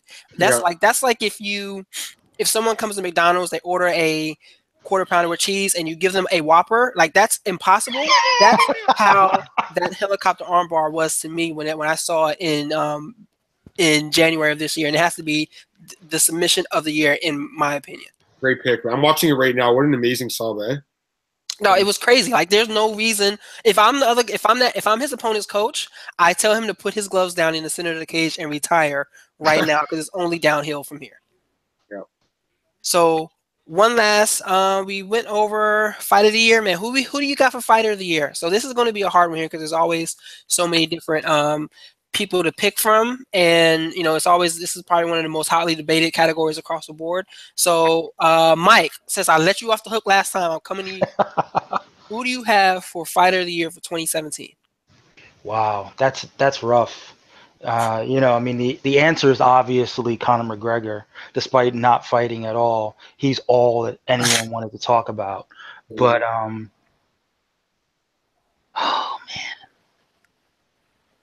man, That's just funny though. Like the guy you'd think of immediately, right, for MMA Fighter of the Year didn't even fight in MMA. Like, it's just like the guy. It just shows like the kind of grasp the guy has in the sport. Yeah. You want me to jump in, Michael, or do you have one? Yeah. Help me out a little bit. So I give me. No, I honestly have two. Like, for Mhm. me, there's two guys, and I'm kind of having a hard time picking them.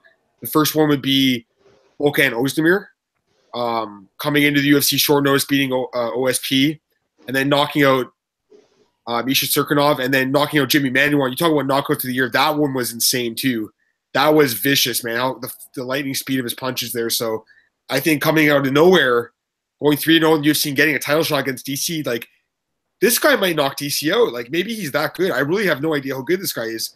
It's fun to have a guy like that at 205, because that division's absolutely barren, as I wrote in an article last week on MMA ratings. And anyways, the other guy I was going to say is RDA, Rafael Dos Anjos, losing back-to-back fights in 155, moving up to 170, and reinventing himself in a new weight class and going 3-0, beating Safadine Magny, and now just destroying Robbie Lawler. Just a one-sided fight against Robbie Lawler. I've never seen Lawler lose that badly in years. So I think those two guys, and both guys really deserve title shots.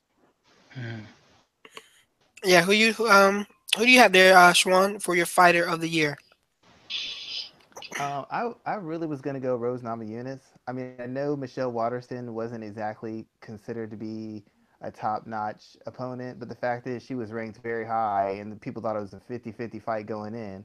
So she beat Waterston, and then she Joanna for the title. I want to say that she fought Tisha Torres this year too. Sure. Keep talking, I'll let you know. But either way, those are two of the best as far as the rankings go. I know that people say the rankings don't matter, but we still have them. Those would have been two of the better wins. Other people they fought lesser name fighters, or they fought Max Holloway's case. He fought somebody he already beat twice, and most of the guys who are on win streaks were beating guys who weren't top notch. Rafael Dos Anjos, the first legitimate welterweight he beat was Robbie Lawler. Beating up Neil Magny doesn't impress me. Beating Waterston, beating Torres, I think, and then beating Joanna, the most dominant, the second champion, the most dominant champion the strawweight division's had. Those are all highlights, and she won by finish, and she beat people who are in the top 10. So I think that will make her the fighter of the year. She beat Torres in 2016. The only two wins she has this year is Waterston and Joanna. Yeah, I'll even go with those just for where they were ranked. They were both ranked.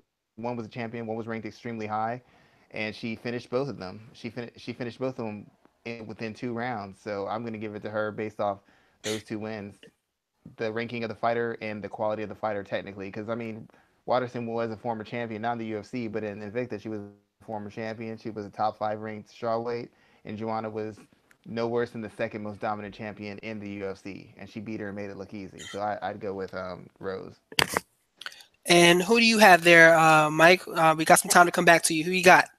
Oh, man, it's tough. You guys, I think that Shawan kind of convinced me. I was going through the divisions in my head, and I wanted to say Bobby Knuckles, but I don't think he quite put the cherry on top of the year. I think he's still maybe is a little bit lacking in terms of putting the stamp on the year and having you think about, he's technically, even though he is the champion, he didn't beat the lineal champion. Whereas Rose, took out the queen, she took out the most dominant female fighter, and and now it's her division. Now the world is her oyster, and she pulled up the upset of the year. Maybe not the upset of the year, but the biggest upset that I can think about. And this is an example of a prospect, someone that was being lauded as a future champion, actually making it happen for her, and she has the opportunity to carry one half of the sport on her back. We'll see, it remains to be seen what's going to happen in 2018, but prospects look good for her. And who do you have there, Adam? Who are you looking at as your fighter of the year for 2017? I already white, man. So I think it's your turn now. Oh, it is? Oh, crap. Okay, so This is pretty hard, man, because there's so many guys who had some pretty interesting years. And if you look at the UFC pound for pound rankings, most of the individuals on this list only fought one time. Some of them have only fought that one time, it being recently. I think DJ and a few others are the only two who are the only ones who have fought more than once this round or this year. So it's definitely pretty difficult. And looking back, I'm going to have to maybe even add this. This may be another accolade for Cynthia Calvillo. Let's see who she's beaten this year. But just the run that she's gone on to kind of get to this point to set up her 2018. Let's see. So in this year alone, it's not as impressive when you look at it. When you really look at it, it's not as impressive as you're remembering it being. Yeah, I mean, the biggest win she has right now is Joanne Calderwood. Yeah, and then in the Pearl Gonzalez, I mean, I guess they kind of looked better on paper at the time. So if she pulls out Saturday's win, she could be someone that's considered in that conversation. Maybe even Max Holloway with 2 big wins this year. But let me think. Who could you really pick as fighter of the year for 2017? I even looked at Tony Ferguson, but he's only fought one time this year. I'm telling you, that Rose Namajunas pick looks real good now. As well. I mean, it definitely does. It definitely does because she really did what she had to do this year. I guess I'm going to go out on a limb. I mean, I kind of want to pick Rafael Dos Anjos too, just because he's gone up a weight class and it's almost impressive the way he's still fighting the same way he did as a lightweight and beating people. I mean, this is the guy that we saw get his face rearranged by Jeremy Stevens so many years ago, and he's just, and then he had Clay Guida basically give him side control pressure and break his jaw, and now he's on the cusp of a welterweight title shot, and a lot of people will pick him to beat Tyron. So I think he's had a definitely very interesting year, but I'm gonna have to go between one of those two fighters, either Rose or Rafael. I was gonna say there's still one event left, and we should keep that in mind. There's still the UFC 219 in the weekend, right? Like, just say Holly Holm goes in there and knocks out Cyborg. I mean, she'd have to be in the consideration too, right? Like, that's very true. Or if Cyborg wins, I mean, yeah, for sure, absolutely. I mean, Holly Holm already lost this year to Jermaine Durandamy, but no one remembers that fight, right? Like, it's so bad. But goes knocks out Correa. Just say she knocks out Cyborg, or say Cyborg knocks Holly Holm or submits her or something. Or just say Edson Barboza goes there and knocks Habibo. I mean, he'd have to be up there too, right? Like, so we have to keep in mind there's still one card left. But if Holm beats Cyborg, she'll become the Eli Manning of mixed martial arts. Yeah, really big wins with an inconsistent regular career. Yeah, that's funny. Yeah, she'll be the most clutch female fighter of all time. Only good in the clutch, nowhere else. Seriously, you're right about that. You're definitely right about that. So let's look forward, man. We have a couple more days till we have 2018 upon us. We already see some fights getting announced for the new year. Let's make some predictions for 2018. Schwan, I'm going with you first, man. What is your hot take prediction of something that will go down in the year of 2018? I think that after she defeats Holly Holm, Cyborg will at least have one or two, probably one, maybe 2 boxing matches, one of them for a title. Wow. Okay. I mean, as they get Zuffa Boxing off ground, I wouldn't be surprised if that happens. I mean, it's another opportunity for them to kind of build their marketplace. So that could be something that definitely goes down. Cyborg versus Clarissa Shields. Keep it in mind. I mean, they already do spar against each other, and Cyborg doesn't look that bad against her, so I wouldn't be surprised. Adam, what do you have as your 2018 prediction? Dana White came out today and said they've had no discussions of a GSP versus McGregor fight. So obviously that means that they're talking about it. And I'm pretty sure Michael actually said this last year on the podcast that I was going to run it back. That this was going to be his pick for storyline or fight of the 2017. We didn't see that. We saw Mayweather McGregor. I think it could happen, guys. I really do, just because there's so much money to be made. And he's just screwing around at this point, man. He's so good, and I think he could beat Conor. And that's a pretty favorable matchup for him considering the size advantage in the wrestling. But I think both guys know that that's going to be a blockbuster fight. And it's unfortunate. Someone mentioned earlier Brock Lesnar versus John Jones. That would have been Like, I think the UFC wanted to do that fight pretty bad. Obviously, that's not going to happen. Both guys are suspended, I believe. So I do think Might that happen in America. Might happen in Japan. you never know Ryzen, right? You never know. That's why you have Ryzen for. But, New Year's Eve next year. Lesnar Jones. You never know, man. I mean, if UFC, well, I don't know if they'll ever actually contractually release John Jones. Like, I don't think that's a smart idea for them as a company. Because the moment they cut him, he's signing with Ryzen and fighting in Japan, right? So, because I think his career as a fighter in the U.S. is over. Obviously, 4-year suspension probably. So, but yeah, no, those fights, and then the fight that I think we all want to see is Khabib versus Ferguson. I think that fight's going to happen next year. I think we're going to see that fight finally, and I'm really interested to see what happens because both guys they're both like elite fighters with like very few flaws in their game, so it should be pretty fun to watch. Definitely. So here's my question about that fight: is that fight going to be for an interim title or for the real lightweight? Well, I think they should strip Conor. I mean, like to me, it's a joke that he still has a belt. But again, Dana White said today. Again, and Dana White's not a reliable source, so you never know. But not a reliable source. He said they're not stripping him, so I guess it would be for an interim belt, even though the champion's healthy and can fight. But because the guy is holding the division hostage, like to me, Conor's such a selfish guy. You know, you talk about. Wait, I just thought about something. If Conor McGregor fights GSP and defeats him, he will be in possession of 4 lineal titles. That's crazy. How do you have 4? Oh, how do you have 4? Because GSP retired as the welterweight champion. Oh, stop. Okay. God, yeah. Yes, just stop. I'm just saying he hasn't lost. I mean, that's a legitimate fact. That's how they do it in boxing. That's exactly how they do it in boxing.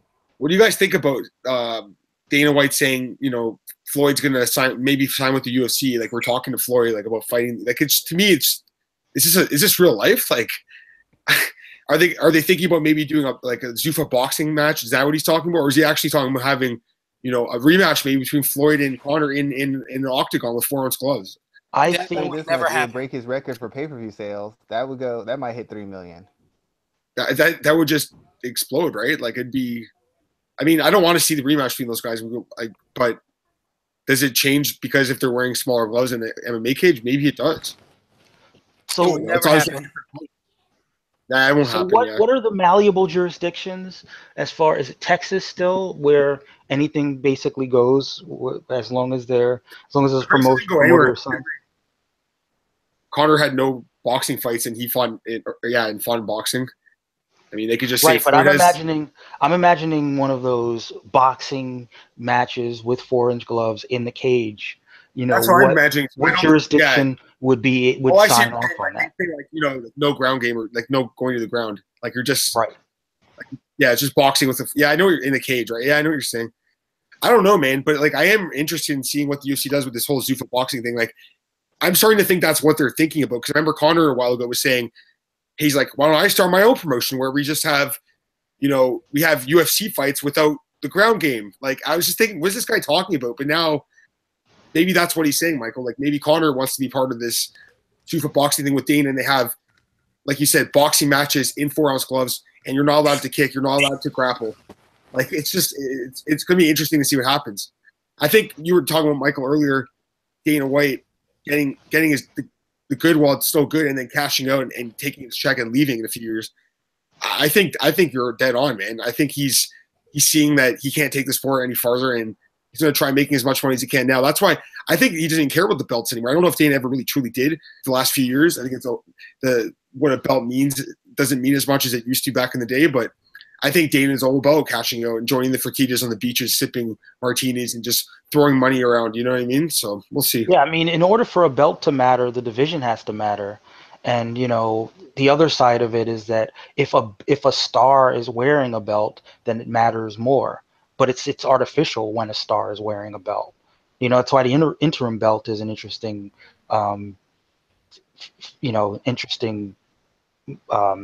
phenomenon, because sometimes interim title fights matter because they're uncrowned champions, and other times they're just an excuse to create artificial stakes. Yep. I think what's happening now is, I try not to be so negative on Conor McGregor because he's out there getting his money, but he's setting fire to division after division by not defending the title and making whoever gets the title after him look like illegitimate. Yeah. And if he ends up doing the same thing at lightweight, then no matter what happens between Nurmagomedov and Ferguson, everyone will just come back with, well, you never fought Conor. Yep, that's a good point. So I think if you're Dana, and if you're thinking, do I try to rebuild these divisions that before Conor and after Conor, there really haven't been stars capable of carrying it, or do I just ride this Conor train until it derails? I think that I'm going to double down on my Conor McGregor GSP fight, and I'm going to say that is both fighters' last fight in the UFC. Wow. And if I really want to double down, if they make enough money, Man. I could see that being Dana White's swan song. Wow. Oh, man. I don't think you're that crazy anymore. I thought last year, maybe not, but I mean, after this year, I could see anything happening, man. I mean, there was already that rumor this year that Dana White was brought out. They never, it could never really been confirmed. It was never really kind of mentioned since then. But I definitely remember that conversation around summer of this year when he was supposedly brought out. Well, so the question is, the WME bought the promotion in July, right? Of last year, correct? July of last year. So that puts them at about 2 years. That seems like the right amount of time that a contract, would say you had to stick around and continue to help to ease in the transition. Right. I wouldn't be surprised if in the early summer we hear about a little bit more about how a company is going to be run in the later part of the year, and maybe in right around the same time as McGregor Mayweather in the late summer, they do that fight, and then that's it. A new transition. Wow. So, I guess that leaves me with my prediction of 2018, and I mean, to be honest with you, I was going to stick with the one I picked last year because I had said that Dana would be out of the UFC entirely. So but that's kind of like the writing on the wall, I guess, at this point in time. So I'm going to say that at the end, I'm going to say at the end of 2018, we will be looking at a UFC without Conor McGregor as a champion. Meaning either he loses one of those, or either he loses his belt, or it's eventually stripped from him and he's just doing super fights, i.e. the GSP fight. Mm-hmm. But I do not think by the end of 2018 he will not be a champion for one reason or another. Okay, now here's a crazy out there, I don't even know what to call it, way over the line prediction that I just came up with. What do you think it would cost for Conor McGregor to become the UFC promoter? Not necessarily part owner of the UFC / the guy who does all the. I'm not gonna lie. Earlier in the podcast, I had the same thought in my head, and I was like, "Imagine Conor takes over Dana's spot and becomes the president like that." Is it that crazy to think about anymore? No, and he's only 29 years old. Yeah, and he could sell a fight, man. He'd be an amazing promoter, I think, honestly. But I don't know if that's what he wants. I mean, I think he'd be the best person. I mean, they need a person with a strong personality, a person who's got a fan base and appeals to people. And even though I don't know that Conor's a better businessman in the true sense of business, I think he has some of the talking points that Dana White does. He'd be brash, he'd be bold. And the difference would be when Conor McGregor is calling out a fighter for quitting or not fighting or punking out, it has a little more weight to it because he's an actual fighter. Instead of Dana. Yeah, exactly. Yeah. That's the thing about Dana. Fake. Yeah. No, the Dana all these years, saying GSP doesn't, his heart's not in it, or calling guys out for quitting, like you said. You can always go back and say, Dana, you don't fight, you don't know what they go through. But Conor goes in there and becomes the head of it. And why not? Like for him, like why would he fight MMA again? To me, like it doesn't make sense unless it's the GSP fight, because after that $100 million payday in boxing, how could you come back and fight for like, 20 million or whatever against Tony Ferguson, a tough guy who might beat you? Why would And you it's even not do just the that, payday; right? it's the residuals from being famous. His liquor brand, his clothing line, all that got a big, huge push. The push it Yeah. never would have gotten on a mixed martial arts on platform. Right, and I'll take it a step further. If you're WME and you really want to make a splash and you really want to change the narrative and turn it, we talked a little bit about how the fighters, feel like they've been hosed for all these years, to like put a former fighter in Dana's old spot, to make him presumably the between corporate and the interests of fighters writ large. It would kind of be a coup. Yeah, it would be Yeah. a big news getter. I think once he was off the board, I think a lot of fighters would sign on because Connor's still at the peak of his powers as having influence. So I think a lot of fighters would sign on for it, and it'd be a huge story. It'd be it essentially would shut down the news flow for at least a couple days minimum. Yeah. Definitely there, definitely there. So, all in all, man, this has been another great in the year show. Before we go, let's talk about some of the things that we're working on. Adam, let us know where can we find your work and what are some of the projects that you are working on. I just sent Michael an article on the Habib fight against Barboza and why I think that he should fight Ferguson next with Conor getting stripped. So that you can check that out at MMAratings.net hopefully tonight or tomorrow. And then also on FightOdds.io, I just posted my picks and predictions for UFC 219.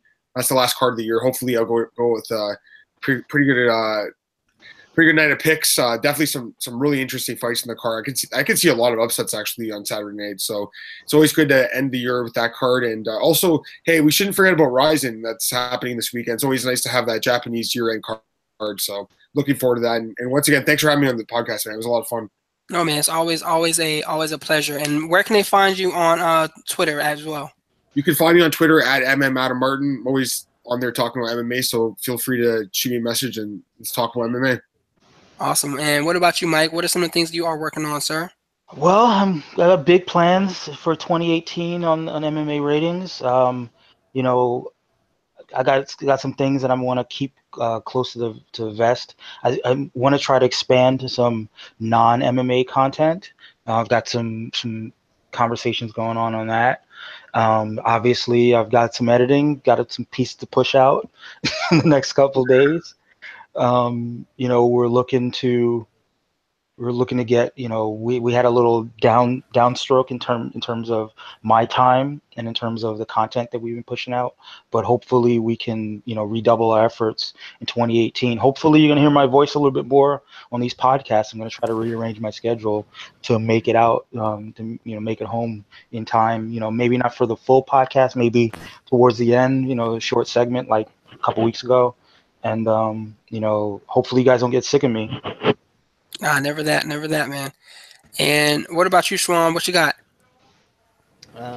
Recently, I did a two-part article of a series of articles I've been doing called "Don't Sweat the Technique." This one is over Holly Holm versus Cyborg. Part 1 was focusing on Holly Holm. Part 2 was focusing on Cyborg. For MMA ratings, I did a Do's and Don't edition for Carla Esparza and her matchup with Cynthia Calvillo. Basically break down what I feel that Carla Esparza needs to do to defeat Cynthia Calvillo on UFC 219. Outside of that, I'll be trying to get interviews for the show, occasionally working with fighters. Hopefully, I'll be training my girls for basketball. And you can always find me on Twitter, Black Jordan Breen. And I cover all mixed martial arts, but people seem to really like my analysis of women's mixed martial arts. So I've gone to referring to myself as the go-to for women's MMA. So if you want to talk about women's MMA in general, women's MMA, subscribe to the website.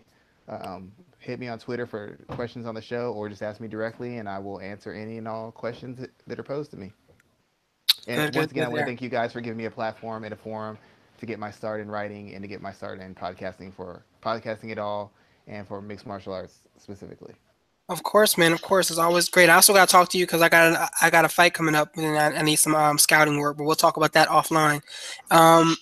So for me, I am, as always, you'll find my work here. It's been almost 10 years since I've been writing for MMA ratings. I think we're coming up. Seems like it was just yesterday, man. Oh goodness! I think I'm coming up on year number 9 next year. So yeah, like that's one thing there for sure. I actually just started covering pro wrestling as well. I don't know what the hell I'm doing or what made me decide to do that, but I'm covering pro wrestling for a website as well. We're thinking about getting a podcast starting there. So you'll always you'll eventually find my work there. As always, you can catch me on Bloody Elbow talking about the world of grappling. 2018 is going to be a pretty interesting year. A lot of stuff's going on there. And I still covered the heart attack giving Carolina Panthers, and I'm not sure when I'm going to stop doing that to myself, but at some point in time I will. But I'm still covering them as well. So, as always, thank you everyone who's taken the time to listen to a show this year. Click on one of our pieces. You'll see us across Facebook, Instagram, everywhere you see us. I definitely appreciate everyone who's taken the time to read any of our work. Check out the website at MMAratings.net. Listen to MMAratings.com. And yes, there too as well. Just anyone who's taking the time to listen to our stuff, because it definitely is it's a big deal to know that people stop and read what you do on a daily basis. So again, thank you all for coming and being a part of the show. Hopefully we'll all be back together at the end of next year. And as always, if you ever want to hop on in addition of the MMA Ratings podcast, just let me and Shawan know and we will get you on. Great. So again, thank you everybody, and it's closing out the show. We appreciate you guys spending the last 2 hours with us, and have a great evening, have a great weekend, and a happy new year. Be safe. If you're out there celebrating and partying, if you're drinking, no drinking and driving, Uber or Lyft, it's going to be expensive as hell, but at least you'll be alive. So yeah, we thank you for everyone who took the time to take us out, and we'll see you all next year. Have a great Happy holidays, folks. See you guys. Thanks, everybody. Bye.